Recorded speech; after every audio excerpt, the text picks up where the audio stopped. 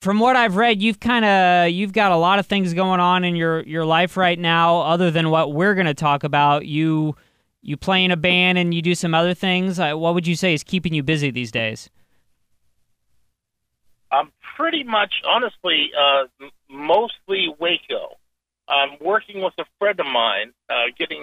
He has a petroleum business, but that's something entirely.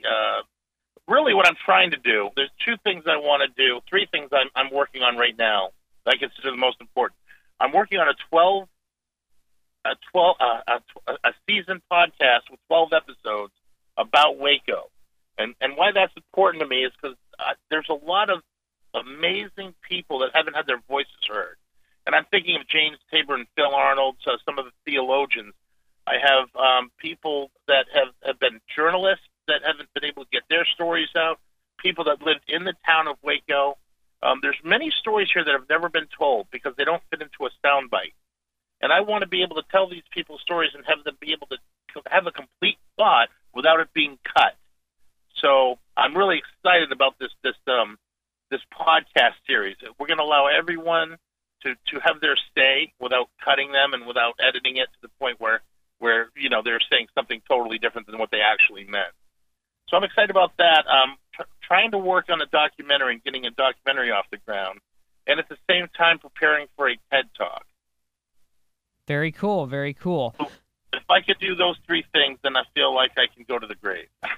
So let's talk about you. You just kind of mentioned hearing voices of other people. Let's talk about kind of your storytelling.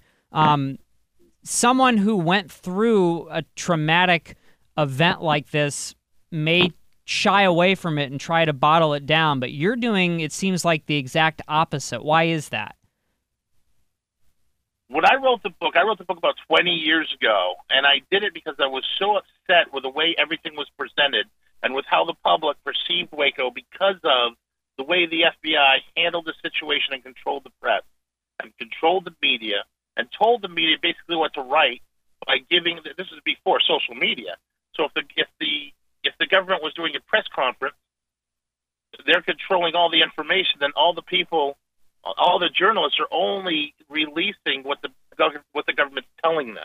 So there was no alternative way to look at this and look at the situation. And so that's done great damage to many, many people that were involved in Waco.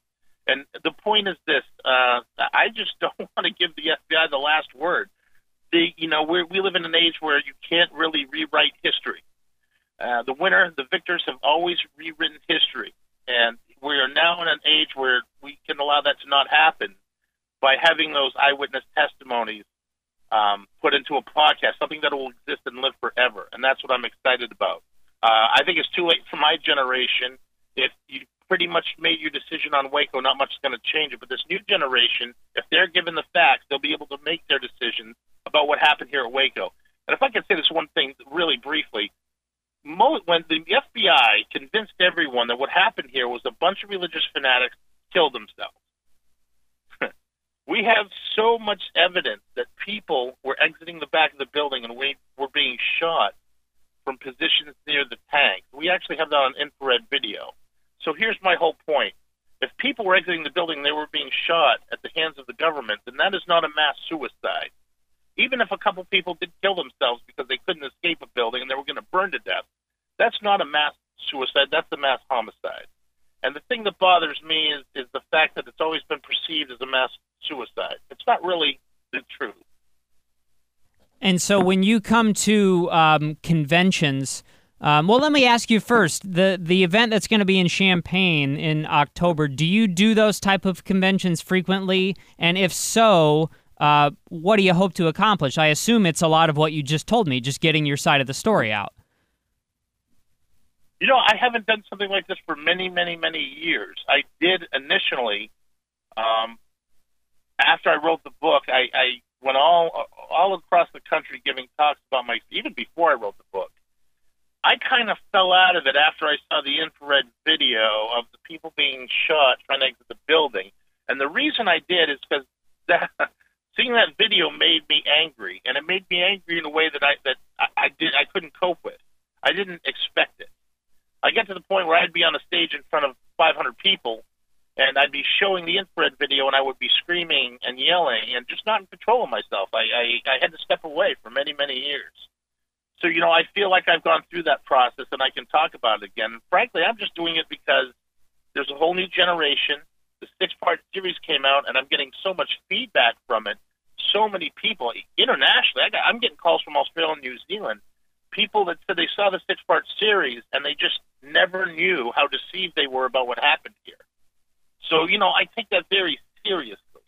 My father's a history teacher. History is a very important thing in my family and for me personally. And I'm just in a position to say, that's not what happened. This is what happened, And I think mistakes were made on both sides. But the government came in and gassed a bunch of kids to death, and that's what happened. And you know what? We just have to face up that our government did that. And it's absolutely horrendous, and I hope it never happens again. And talking about it is the way to help prevent that, I think. I hope. I found an article that Time magazine wrote about you meeting Gary Nosner on the set of that miniseries. If you can put that into words, what was that meeting like? At first there was trepidation, of course, on my part, meeting any FBI agent. But after talking to Gary, of course, he's a communicator. I mean, he was a negotiator. He was one of the original negotiators, the one that actually David and Steve liked. And to me, that was interesting because there actually were negotiators that David Koresh and Steve Schneider liked during the process of the 51-day siege. And usually what would happen is when David liked someone, the FBI commander would take him off and put someone else on, maybe an atheist or someone who didn't really care about what David was trying to say. Gary, I think, was more sympathetic. And Gary was the one that was saying, listen, if you guys put pressure on these people, it's going to solidify them. It's going to make David Koresh's prophecy come true. We need to start taking pressure off. Unfortunately, the tactical commanders did not listen to that. They applied more pressure, and that's exactly what happened. The pressure they were applying on the people in that building made us a more tight-knit group. It made us much more not trustworthy of the government,